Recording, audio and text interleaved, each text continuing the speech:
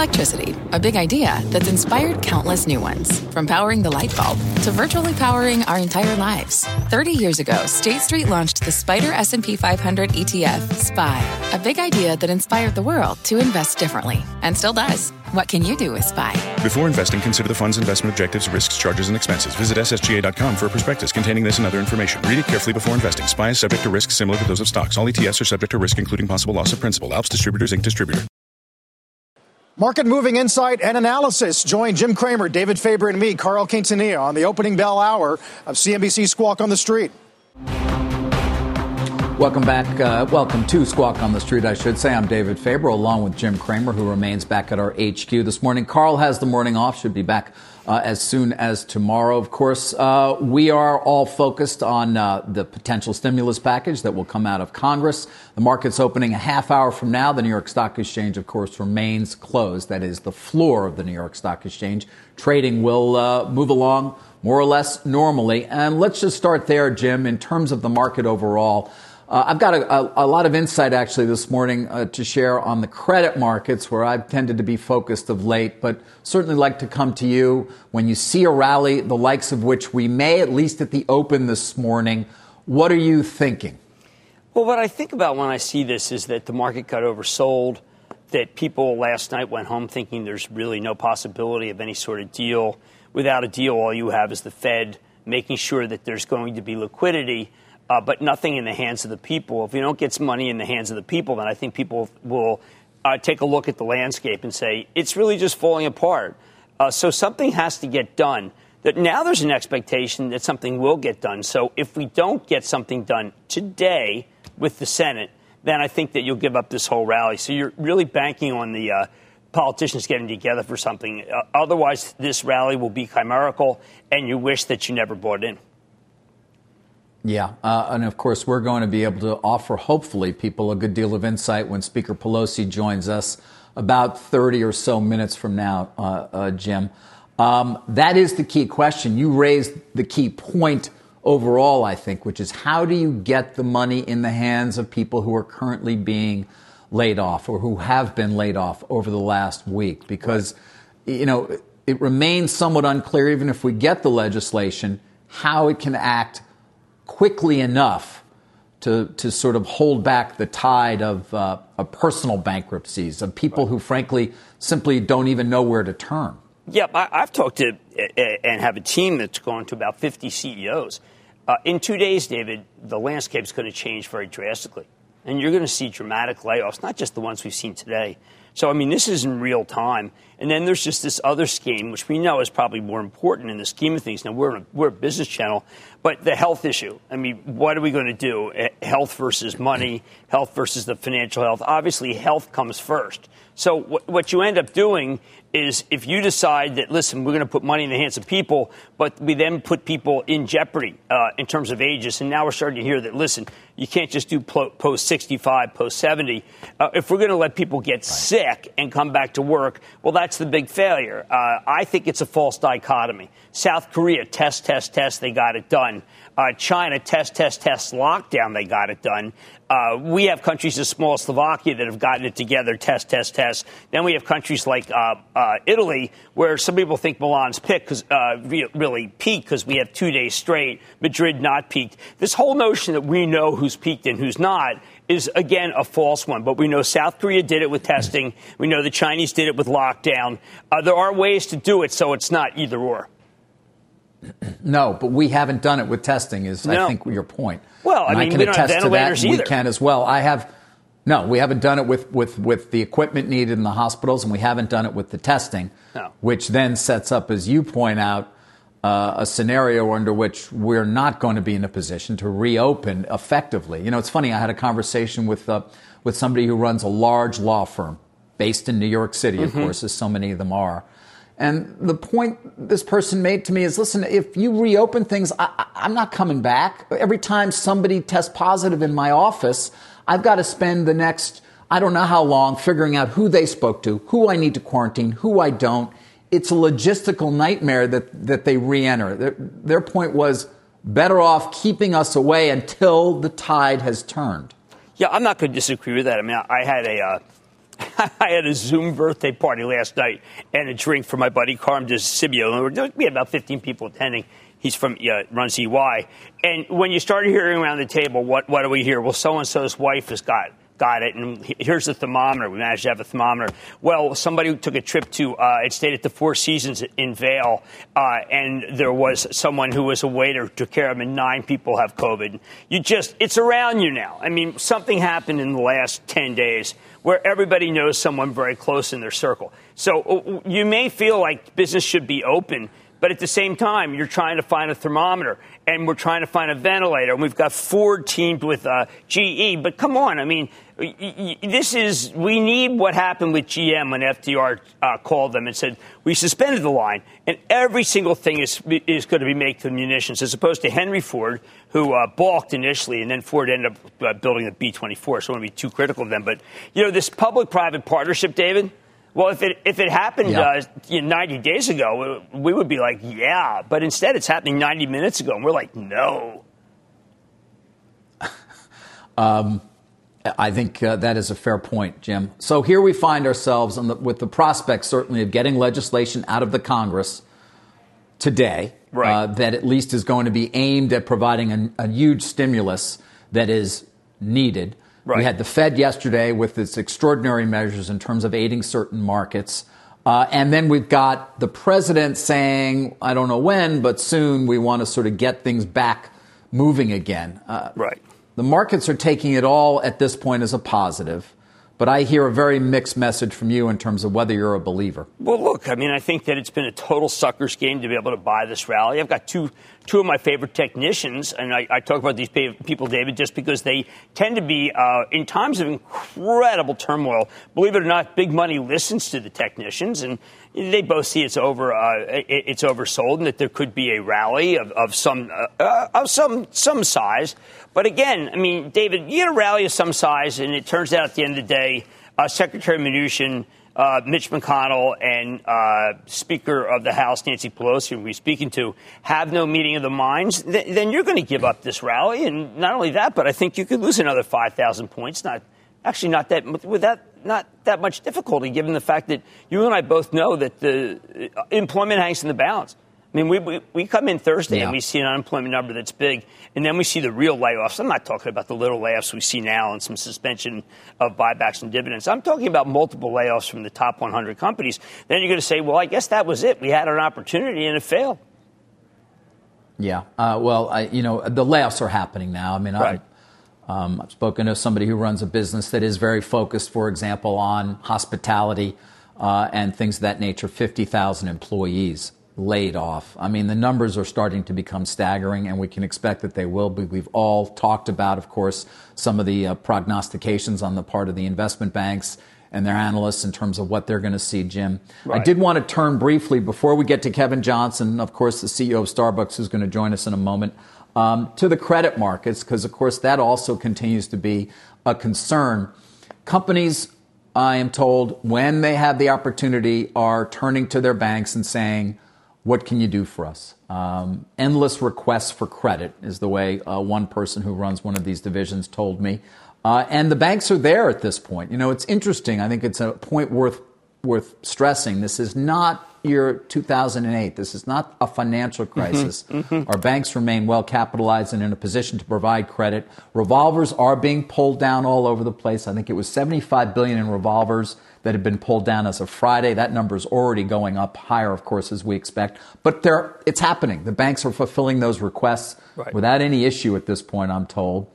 But we do need to continue to keep an eye on investment grade, $35 billion in assets left. That's about 2% of assets under management. That was last week. And we still see companies accessing the markets. Thermo Fisher, General Dynamics. I think you saw today, GM just said we're going to pull down on $15 billion in our revolvers as well, separately. But those who can access the capital markets are doing so, Jim. As for CMBS, where Carl Icahn has a huge short position, that has gotten really, really ugly. Yeah, look, I think we got to stay in touch with that. We're hearing about bankruptcies, David. We're also understanding that as important as the equity market is, everything you just talked about puts the banks on the red-hot griddle. And unless we get some guarantees of the banks, which I know people hate because of what happened in 2008, then they're houses of cards, too. And I know that no one wants to hear that, given the fact that the Fed will backstop them. But that's too many credit lines at once. They were not meant to all be called I don't know. Once. You think not? I don't know, Jim. I'm not as sure about that. I mean, the 99% of the credit lines pulled down during the financial crisis, the banks made good on them. I'm not sure. I mean, the Fed has been on these banks for so long, and it's just a different world than it was 11 years ago. I have a little more confidence, perhaps. All right, you're right. At least at this point. I'm looking at the stocks. The stocks tell me when Goldman Sachs trades $80, $75 discount the tangible book. There's two different stories, right? There's the ability of the banks to actually continue to provide liquidity and be fine in terms of their balance sheet, and then there's their business. All right, there's not going to be any M&A to speak of at this I stand point. corrected. Restructuring, obviously, we know. I'm worried. The stocks are interest giving me rates being where they are. You're right. No, the stocks are reflecting other concerns. And thank you. Hey, David, you know what we got? We got a real business person coming in. We get joining us, and I love this. This is the NBC Newsline. Oh, whatever. It's the president and CEO of Starbucks International Chain. It's Kevin Johnson. Hey, Kevin, always good to hear from you. Jim, David, good morning. You sent out a note. You basically, let me not bury the lead here. This is an optimistic story, which we're badly needed. You sent a note out saying, listen, we're going to pay you, show up or not. That was a note that went up last week. Who showed up? Well, our Starbucks partner showed up, Jim. And, let me just share a little bit of the story. We have been dealing with COVID-19 now for 9 weeks in China. And throughout that entire 9-week journey, we have sort of learned the playbook, and we've learned the curve in terms of when you shut down, what happens to consumer behavior, and as you go through this, what happens when you start opening stores. And we're on the uptick in China. But late last week, I realized that we in the United States now are getting ready to go into a very difficult 2 to 3 week period.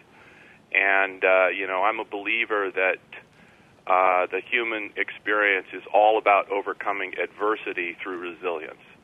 And so last Friday, we decided to communicate to all of our Starbucks partners. We call everyone that works at Starbucks a partner. Communicate to them in the United States and Canada that for the next 30 days we would pay them independent of whether their store was closed or if they were uncomfortable coming to work, we would pay them. We also announced that we were going to shift to a drive-through delivery model where basically we would close the cafe part of our stores and just serve customers through drive-through and mobile order for delivery. And when we announced that Friday, we weren't sure how many of our Starbucks partners were going to feel comfortable enough coming to work the next morning. But, that next morning, they showed up. They showed up before dawn. They opened all of our drive-thrus. They recruited other partners to help where a store might have been short-staffed.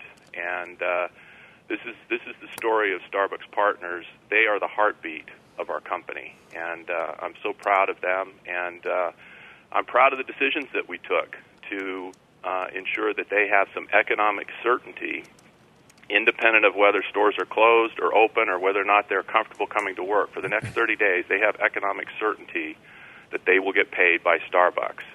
And that's because they are the heartbeat of our company. Okay, so let's just do it right now. Kevin, how about a challenge? Why don't you make a challenge to the rest of the business community in this country? A 30-day pledge of no layoffs. 30-day pledge of no layoffs. 30-day pledge of paying the workers, no matter what. Because I think you're an inspiration. I don't think anyone stepped forward from the business community like you and said, you know what, this is what we've done. Will you start the pledge right now? And we can demand it of other CEOs because people are sick of CEOs. They think they make too much money. They think the rank and file has gotten screwed endlessly right from 2007. Make the pledge, start the pledge, and we will get others to do it. Well, here's what I believe, Jim. I believe it's the responsibility of every business leader to care for the employees during this time of uncertainty, shared sacrifice, and common cause. Now, certainly every business is in a unique situation. At Starbucks, we've got a strong balance sheet. We've got the understanding of the model that we learned in China. And so, we believe we've got the ability to endure through this and at the same time take care of our partners. That's what we've always done, and that's what we're going to continue to do. And so, I step back and say, not every decision is a financial one. This is a time to prioritize people over profit. And, I'm going to look to we've got great business leaders in this country. And I know that those that can will step up and take care of people. And then certainly every industry, every business is in a different situation. But I'm going to applaud every business that's able to prioritize their people at this time of uncertainty. And by doing that, I think the country will show resilience and we will get through this. Thank you. And I think it's very important that people realize that when you did pledge to give the workers, the partners, the money, the partners showed. And that's why others must take this pledge. It's why I'm going to hold everybody's feet to the fire because of what you just said. You mentioned something else. I had you on last week, and you said that not only is the rest of China open for business, but you're even opening a store in Wuhan. Okay, here's the reaction I got. Kevin Johnson is not telling the truth. It is inconceivable that is happening in China, or it's a Potemkin village. What's happened is they cherry-pick places that you could open. Kevin, the idea that you may not be telling the truth after I've known you for 20 years is inconceivable to me. Can you go over again what the story is with China, and so I can call out anybody who says you're a liar and just take them to the cleaners? Yeah, I tell you, 9 weeks ago when this COVID-19 situation really began unfolding in China, certainly a very challenging period. And, I think it was this opportunity, between government, health officials, and businesses that things shut down, schools shut down, and people went into shelter in place. And so certainly, early in that period, we had closed throughout China, roughly 80% of our stores. And, it varied city by city, but certainly the epicenter of this was Wuhan and Hubei province. And then, after about 60 days, 45 to 60 days, stores began to open. Today we are over 95% of our stores are open. And last week I commented that we began opening stores in Hubei province, and just yesterday we had another 4 or 5 stores open in Wuhan. And now those stores are opening in, safe protocols, and we're going slow to make sure that this is happening. But the recovery is unfolding in China, and that is what gives us confidence that we know how to manage through this. And I think what we're seeing in the United States is government leaders in partnership with health officials, in partnership with government and citizens, all taking action together. And we know that if we do that together, we can get through this. Kevin, it's David. To what extent has your experience in China informed your ability to at least try to predict how things are going to go here in the U.S., specific to how you're running the company in terms of capital allocation and your finances, but overall, obviously, in terms of revenues as well in your projections? Yeah, David, it's a great question.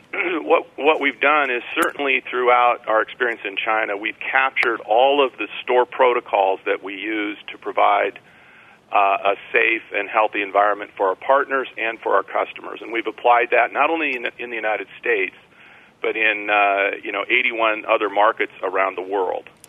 Second is, we've tracked week by week what happens with same-store comparable, what happens with total revenue. And as the uptick began in China and we began opening stores, we built a model that basically said, okay, if this were a 2-quarter recovery process to get customer traffic and get revenue sort of back to the run rate it was pre-COVID, we plotted that over the next couple of quarters, and we're tracking that week by week in China, and we're tracking sort of at or slightly above that model that we built. Now what we're doing is we're just mapping exactly what's happening in the U.S. week by week. So if it's now like week 3 here in the U.S., we look back in kind of week 3 at what happened in China, and we sort of know what to expect, and it's following a similar pattern. It may be that in the United States it's a little bit longer, a week or 2 longer period to see the recovery. It may be the same recovery curve, but right now it's tracking in a very similar way to China, which is helping us plan not only, our financials, but, I'll just comment, we have a strong balance sheet. That's not the concern. The concern isn't that. The concern really is prioritizing the health and well-being of our partners and our customers in our stores. It's prioritizing our partnership with health officials and government leaders to mitigate this virus, and it's showing up in our communities. And that's exactly what our Starbucks partners did over the weekend here in the United States. They showed up to work in service of their communities by providing those communities a food option through our Starbucks drive-thrus. So the economic model in China, we've tracked that, and we're mapping that to what we're seeing in the U.S., David. All right, Kevin, let's talk about the one of the first principle of your three principles, ensuring the health and well-being of our partners and customers. There's a debate right now going on in Washington, and it seems to be a debate between, let's just say, among Secretary Mnuchin, Senator McConnell, and Speaker Pelosi. And what seems to be hanging in the balance, as far as I'm concerned, is that the financial health of the country. Now, there's also another debate about the actual health of the country. You are someone who's doing something for the workers, and I think that being first for the workers is probably the most important in terms of the 51 million people say that are in retail. How are you confident that Washington will deliver? You're delivering on your end. What happens if Washington fails to deliver?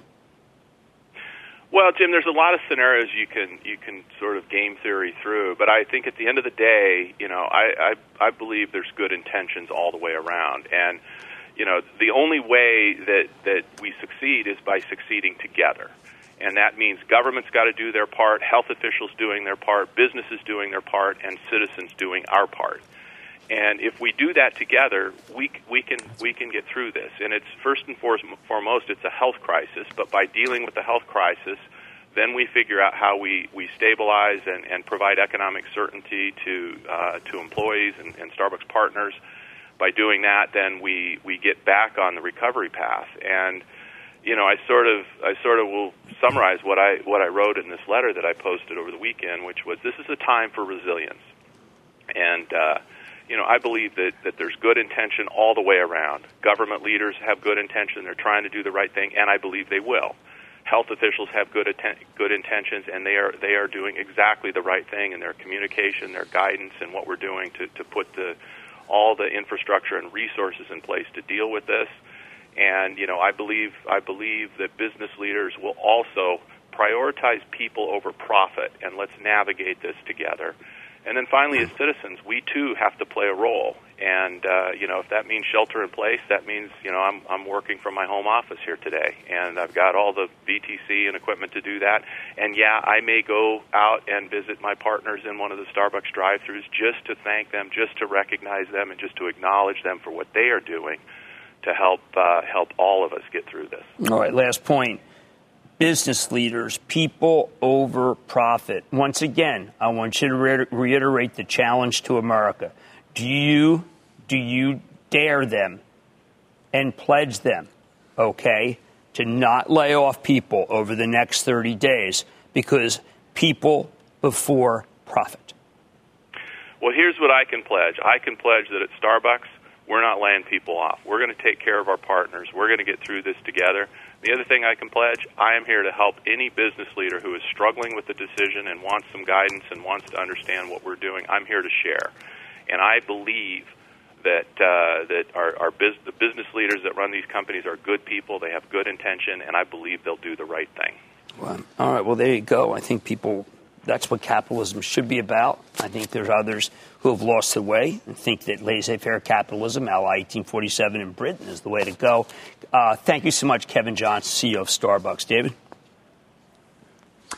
And thank you for bringing Kevin to us, and thanks to Kevin as well. Of course, as our viewers have seen, Starbucks shares do look to be higher when we open about 6 minutes from now, as, of course, does the broader market with the Dow and the S&P and the NASDAQ, all at least pointing to significant up opens, something we haven't seen for a bit of time. We'll be right back on Squawk on the Street with that market open and a lot more.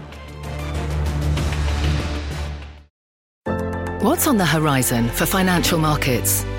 At PGIM, it's a question that over 1,400 investment professionals relentlessly research in pursuit of your long-term goals.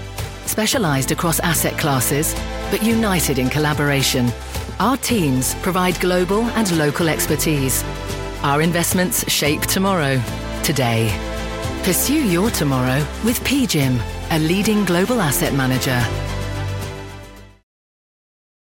Welcome back to Squawk on the Street. I'm David Faber, along with Jim Cramer. We're going to get an opening bell about 4 minutes from now. Before we do that, Jim, I do want to get to Steve Leisman. I believe he's got some news for us regarding the G7. Steve. Hey, David, extraordinary times, extraordinary statements. The G7 just out with a statement where its members pledge to do whatever is necessary to support the economy and financial markets. They are all saying they're committed to liquidity support as well as financial or fiscal expansionary policies. And they're saying they are willing to give or ready to give additional funds to the IMF and the World Bank. This statement came out another statement came out a couple weeks ago. It was followed up by central bank rate cuts. And now I think this is the stage. It was the finance ministers who met, David. So now we're at the stage where we're waiting for and expecting fiscal policy responses. That's the G7 statement. Back to you, David. All right, Steve, thank you. Of course, that language, Jim, reminiscent, of course, of by any means necessary, so to speak, something we've talked a lot about from Draghi some time back. What do you make of it? Well, it's also initially from Malcolm X, so we really want to get historical. Yeah. Look, and when you hear it, what that says is we'll do what's necessary on our end, but it's not enough because they can't create demand and they can't hire. It's great that the Fed can backstop, so you get $500 billion in the hands of Treasury Secretary Mnuchin. That can be levered to $4 trillion.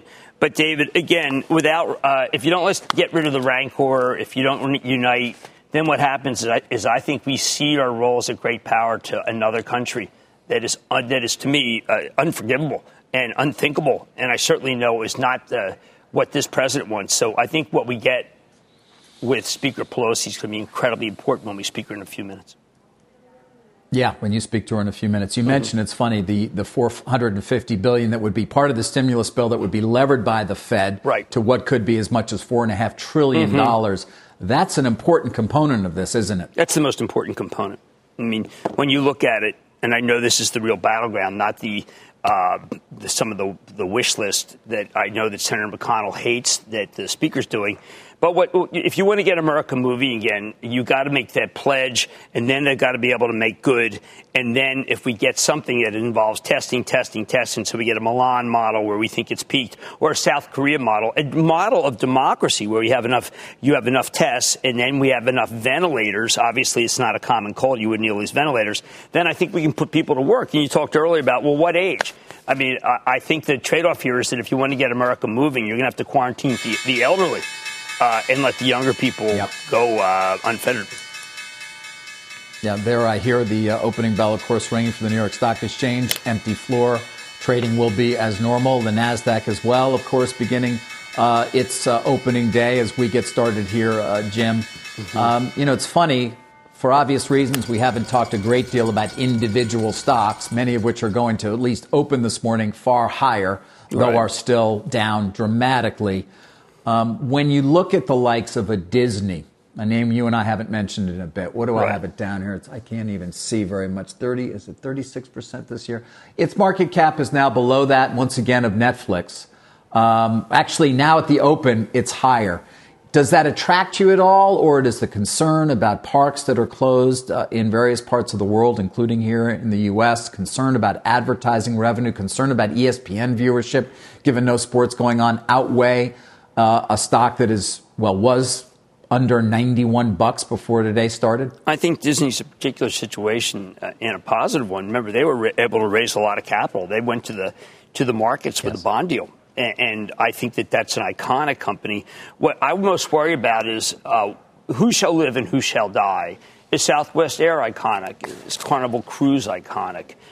Disney, we know, is, and sometimes your brand name and your management is your word. And I think people just said, you know what, we'll take Disney with a hiatus. The next bit of news you might hear out of Disney is that Shanghai reopened, especially after we heard from Kevin Johnson at Starbucks. But there's a lot of companies, David, where I just say they're marginal and they don't matter.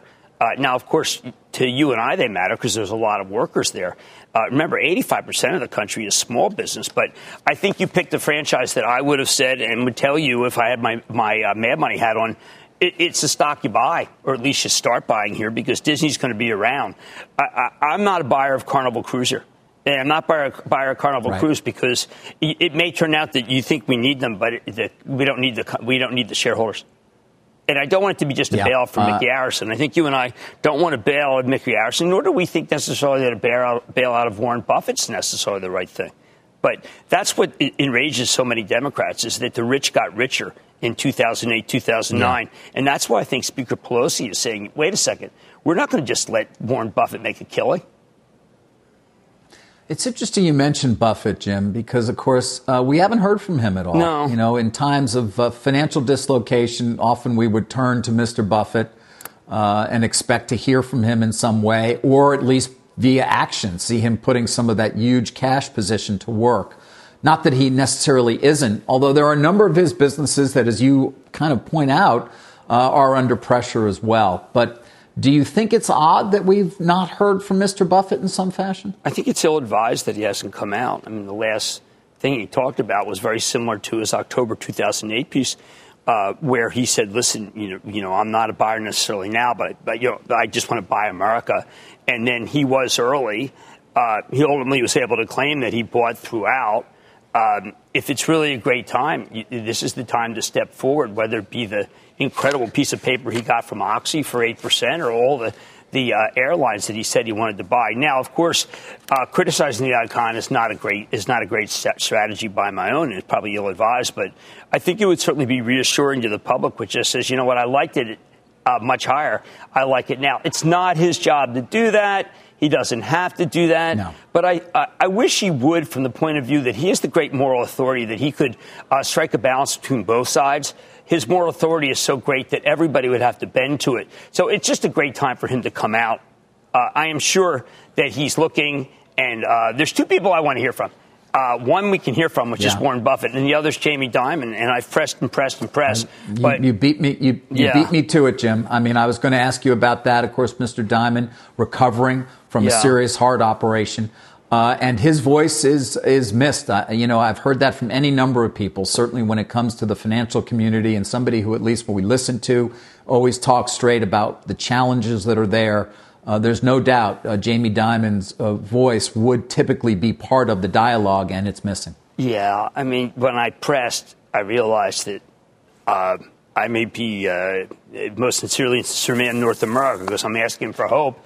And I'm asking for a lifeline, because I'm waiting for business people like Kevin Johnson to come out. I know Brian Moynihan's saying some things, Deposit Bank America, but when you see Jamie Dimon say he could come out and be like the original J.P. Morgan, that's how strong he is. If I press him once again, I know that I'm part of the bad contingent, not the good contingent. David, we talk about what needs to happen, and I think that there's something that I think you and I both know is worrisome. How do you reopen America when it's still taking a long time to get test results? How do you reopen America when we have 2 million test kits from Thermo Fisher, but we don't see them in action? How do you open it when we know that there are not enough ventilators, not enough ICU? Are we courting basically a medical disaster? What would Dr. Fauci say right now if we said, you know what, we're open for business? Because aren't we supposed to be bending the curve, flattening the curve? I mean, if we're going to get away from that, do we not have overwhelming our healthcare system? I mean, look, my daughter's in Madrid, which is a suboptimal place to be right now. She teaches English in a middle school. And, you know, when you leave, there's a policeman escorts you to the grocery store and then welcomes you back. And I find that is not the situation we necessarily want in our country. We don't have it yet. Well, let's get to the heart of the matter, which is to figure out, let's get a deal done. Maybe we can get a deal done right here. I don't see why not. So joining us now is House Speaker Nancy Pelosi. Ms. Speaker, it's always great to see you or hear you. Good morning, Jim. Thank you for the opportunity to have a conversation at this very, very serious time. Appreciate all the comments I've heard on your show this morning about the seriousness of it and the urgency to get something done. Will we, Madam Speaker? Can we get something done today? I know you as a person, as a practical individual. I know that Secretary Mnuchin is a practical individual. I believe that Senator McConnell can help. Is there any chance that by the end of the day, even though I know that we have disparate bills, that we can just come together in an unusual showing of nonpartisanship, because we know that there are probably about 150 million working people right now who are watching and listening to you and want to know whether they have a job on Friday? I'm glad you have such a large audience. I think there is real optimism that we could get something done in the next few hours.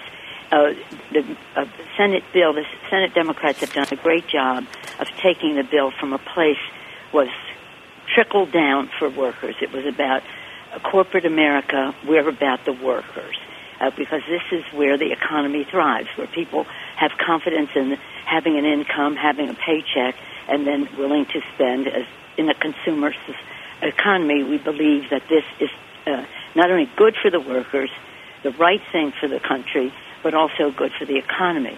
So the question is, who has the leverage? When they put out their bill, it was all corporate America. With all due respect, that corporate America is the creator of jobs, but nonetheless, unless we were looking out for the workers, that we were never going to have a solution. And that if there was money given to large entities, that they would not have buybacks, bonuses, dividends, CEO pay, that kind of thing. But putting that aside, even that the workers' rights would be respected within that use of that money. We've made big progress in that regard. In terms of the oversight of the slush fund, the $500 billion for the secretary, I'm very happy that it appears the Senate is taking the House language of oversight, which was we had the language in common that we would have an inspector general strictly to have oversight over that money, A, and B, we would have a congressional panel appointed by us of 5 people, constrained, but nonetheless to have oversight over that. It's similar to what we have done in the past, but that was major, shall we say, overarching concern. Right. I have a pledge I'm looking at from Secretary Mnuchin saying that we have agreement on that, which is really important. I know you. I'm sorry. Go ahead. That's a big change. So, there's some other things that are of concern, but I appreciate your saying test. We produced 2 bills already in a very strong bipartisan way. The first one, giving the money for research, for vaccines, for therapies, and this or that.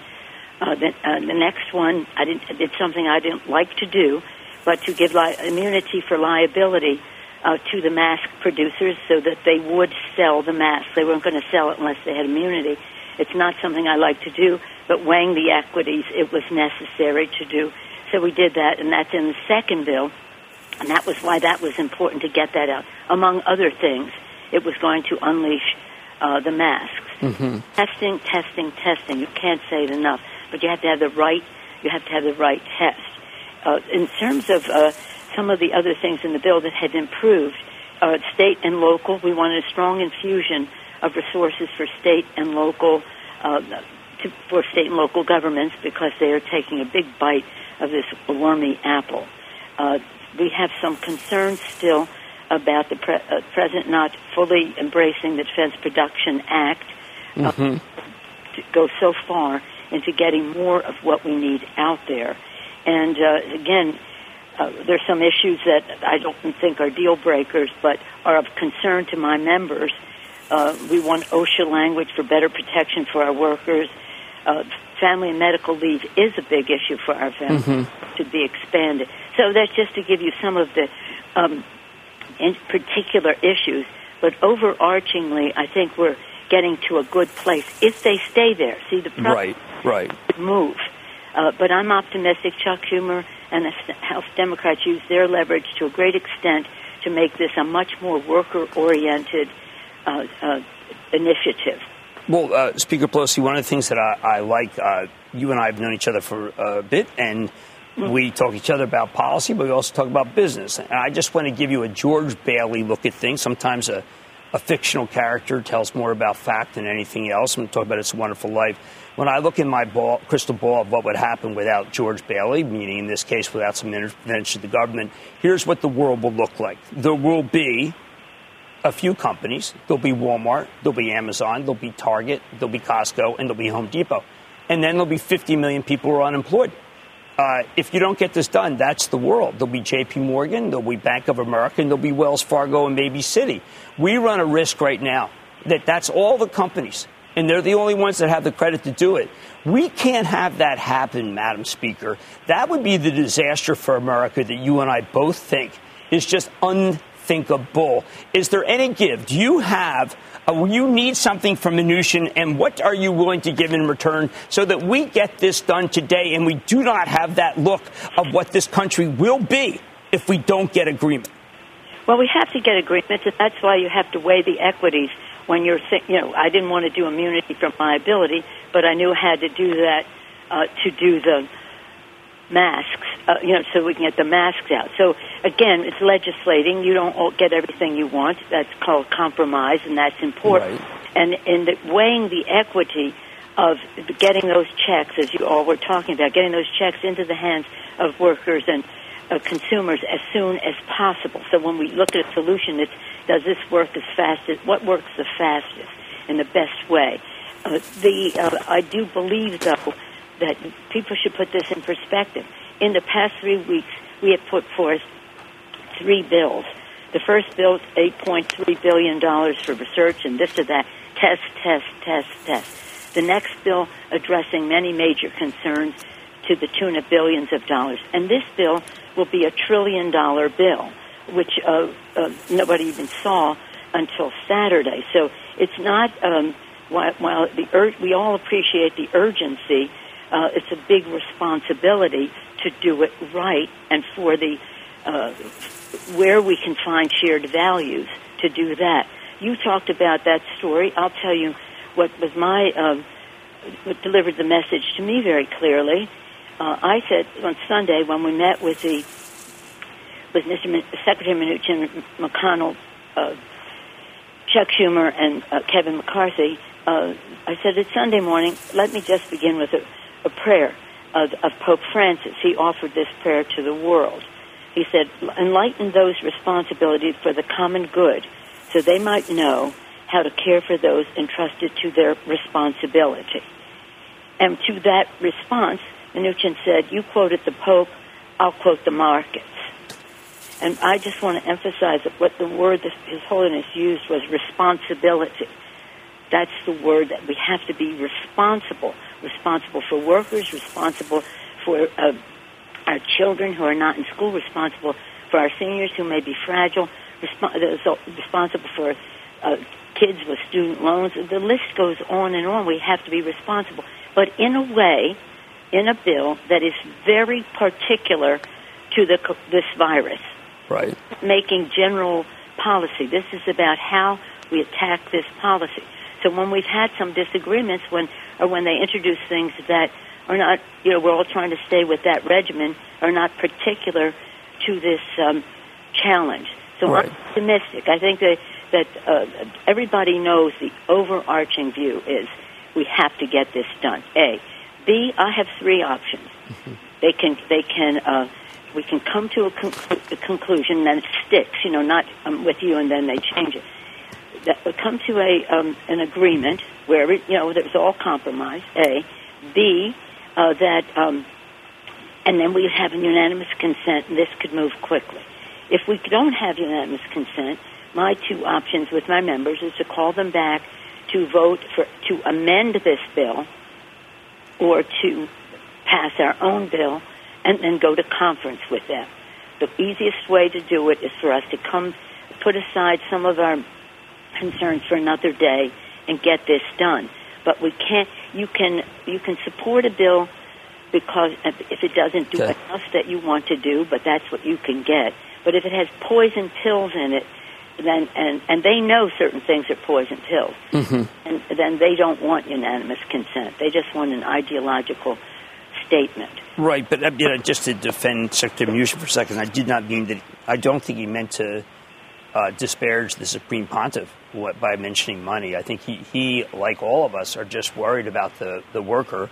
We could say where the money comes from the worker could be from the corporation. No, that's an anathema to you, but at the same time, corporations do pay people. What I'm concerned about is equity. Anathema to me. I said corporations are the source of jobs. No, I know. I just didn't want it. I just thought it was difficult. We don't want to. No name calling about Secretary Mnuchin. We know he's working pretty hard too. But I do worry about equity in the sense that values. Okay. That was trickled down. Right. But we're saying bubble up. We have to find a place to meet. Well, is it possible? What I think that we don't want to see, that happened in 2007 to 2009, is that the very rich, whether it be Warren Buffett, whether it be the bankers, some of the CEOs, they came out ahead in part because who paid for the trillions that were involved then? It was the American worker. How come the American worker can't participate with the companies that are going to be, yes, your term, bailed out, maybe some equity with them? Because I think that we're all kind of tired of, at the end of this, you know what, who got richer? The people who were already rich. How do we change that dynamic with the battle for the ages coming, I think? Well, you pose a good challenge, and I don't know that it can be done in this bill. But I do think that there is an opportunity, and I see everything as an opportunity, to say how we can limit our exposure as we go in the future by having more participation of all of the stakeholders. It used to be more that way until it just became a bottom line economy in terms of the markets. I'm a big believer in the markets. I've been watching the markets since I was a teenager, and that's a long time ago. I know. You're very focused on the markets. On that, I'm just saying, if you want the best way, I think, for our economy to succeed is for everybody to succeed, including the consumers, who are the lifeblood of it. And that's why we want to get money into the hands of these workers as soon as possible. Right, but we don't want to disenfranchise the stockholders. We have a lot of people who listen. It's 401k money. It's IRA money. We certainly don't want to make it so that the seniors have no savings. Yes, health is more important than money, but I listen to the people who call into our show and focus on our network, and I say these people have to have a voice, too. We don't want to disenfranchise the small shareholder who has tried so hard to be able to save money and might see that money go down the drain while, once again, the CEOs get richer. Well, God bless you for that thought, and that's a macro discussion that our country has, and maybe that will be the grist of the conversation in the next election. But for today, trying to get this bill passed, I think it's really important to note that, again, the difference we had was they were starting with, a corporate America, and I'm sure corporate America is friendly to workers. It's not an unfriendly thing. It's just saying there has to be more equity. Now, what I think the best thing that we could do so that we can see a light at the end of the tunnel is find a cure. And that requires what we put in billions of dollars for research. I think we need a major scientific intervention right now as to what does work and doesn't work about stopping the spread of this. You talked earlier about what's worked here and there in terms of keeping people in and testing. I think you have to do both. There's been a delay in the testing. No use going into what was. We have to talk about as we go forward. And as we go forward, I think it has to be so much more science-based, because we can either see a light at the end of the tunnel of this because our scientific basis for staying home and this or that is working, or if we just forget that, at that light of the tunnel can be the proverbial train coming at us. So that, I think, the country has to make that decision. And it's not a question of let old sick people die so the markets can thrive. I hear that in some of the conversation. It's about how we address this in a scientific way and not notion-mongering, but evidence-based decision-making about it. But we all have the same thing. Nobody roots against the stock market. Everybody wants it to thrive. Mm-hmm. Now, let's talk about you are a great head counter and a tactician, not just someone who thinks strategically. Can we get this bill through the fiscal hawks in the House? Can we get something today, a pledge from both sides saying, American people, we are not going to let you down. We've got a deal. I know devil in the details. That is a metaphor that I'm kind of sick of.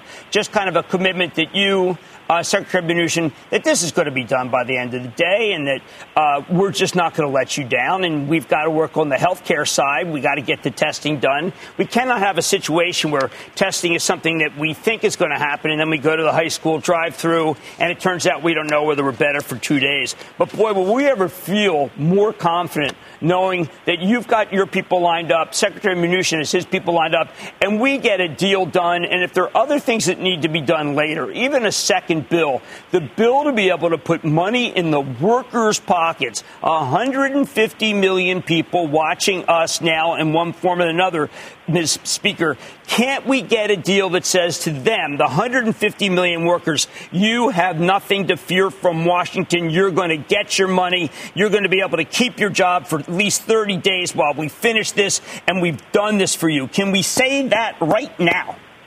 We can say it when we have a deal, and that could be imminent in a number of hours. I can say that we're all receptive to getting something done. We all know that everybody doesn't write their own bill, that it's a series of compromises, and that we think the bill has moved sufficiently to the side of workers with the respect. We actually are talking to the employers about what they think the traffic will bear and the rest. So this isn't a conversation with workers and not with the airlines or other industry, right. Hospitality, parking, you name it. You go to restaurants, you go down the list, and trying to be discreetly trying to address their problems. So it is not a one-sided conversation on our part. However, things like a $500 billion slush fund was really insulting. I understood, and I think that I think the Secretary has come to that agreement with you and has some sort of a transparency faction. Get the Inspector General, get an oversight panel. But I want to leave you with this sense. One, would you put business to the test, large business, to say you should join the pledge of Kevin Johnson from Starbucks and keep your employees on? And then in return, can you give us a pledge that you will make some compromise, Secretary Mnuchin make some compromise, and the American people, the 150 million workers know you will be protected by our government. You will be. Promote the general welfare. The general welfare will be promoted by the end of the day. Well, I think that's very possible. But until they have a deal, I can't announce a deal. But I can say that everyone appreciates the gravity of the situation, at least in Congress, the gravity of the situation, the need, that timing is everything. But that, again, this is a multifaceted approach that we have to take it with all of this and addressing the needs of the workers. It's desperate. I don't have to explain to you how desperate it is in families and the rest. But they're faith-based organizations, they're nonprofits, they're all kinds of community activists who are trying to meet the needs of people. Last night I thought we were at a good place, and then all of a sudden they said we're not doing any food stamps. We're not doing that. Right. They not do that. People are hungry. They don't have food. Now more than ever we need some of those kinds of initiatives. And as I say, a formula that is specific to the COVID-19. Right. Not making policy for the general. COVID-19. We want more money for elections so that there can be more absentee ballots and vote by mail and the rest of that. Not forever, just for this period of time. So whether we get those or not, we'll see. But again, we have in all three of this will be the third bill. And the first two bills kicked the can down the road where we couldn't come to agreement and said we'll do it next. But they don't always do it next, like they didn't do medical leave, they didn't OSHA to protect our workers and that. So is that something we can absorb in order to go forward? It just depends on the balance. I think we're on a good track. I think the Senate Democrats have moved the bill to a place, as I say, where the leverage is more fairly distributed between employers and and workers. And that, my goal always has been to bring this bill to the floor under unanimous consent where we're all in agreement. Okay, Madam Speaker, I know that the 150 million people are hoping that you guys have meetings of minds. Obviously, there's some issues. I know you don't think they're tangential. You think they're not tangential, but the 150 million people want a deal done, and I hope you folks can agree to something And we look forward to something with optimism. Thank you so much, Speaker Pelosi, for joining us. Well, I think that's well-founded. Thank you, Jim. Good to talk to you. Thank you. David, back to you. Okay, Jim. Thank you for that. Of course, bringing us Speaker Pelosi. The market, as you point out, of course, and everybody else watching very closely. We do have the S&P up over 6%. Unanimous consent, an important component there, given it wouldn't require much in terms of and can move things along very quickly in terms of the vote. Exactly. Let's come back. Let's David, take a break and let's come back. I think the problem is no wish list. I hope she puts aside the wish list. Secretary Mnuchin, I think, gives in on not what the slush fund is, but what could be a $4 trillion saved, more than just big corporation. But, obviously, if they don't come together in the next 24 hours, it's a different world for all of us. Yeah, as you pointed out time and again, and as everybody else knows, time is of the essence. Oh, yeah. You've been listening to The Opening Bell on CNBC's Squawk on the Street. The spirit of performance defines Acura, and now it's electric. Introducing the all-electric ZDX, Acura's most powerful SUV yet. While what powers their cars may change, the energy that makes Acura never will. Crafted using the same formula that brought them electrified supercars and multiple IMSA championships, the ZDX has track-tested performance that packs an energy all its own. With a premium Bang & Olufsen sound system and up to 313-mile range on a single charge, and a Type S variant with an estimated 500 horsepower, the ZDX is everything they said electric could never be. It was built with the driver in mind, just like Acura's been doing since the beginning. We could talk all day, but the only way to experience this electric performance is to drive it yourself. Unlock the energy and order yours at Acura.com.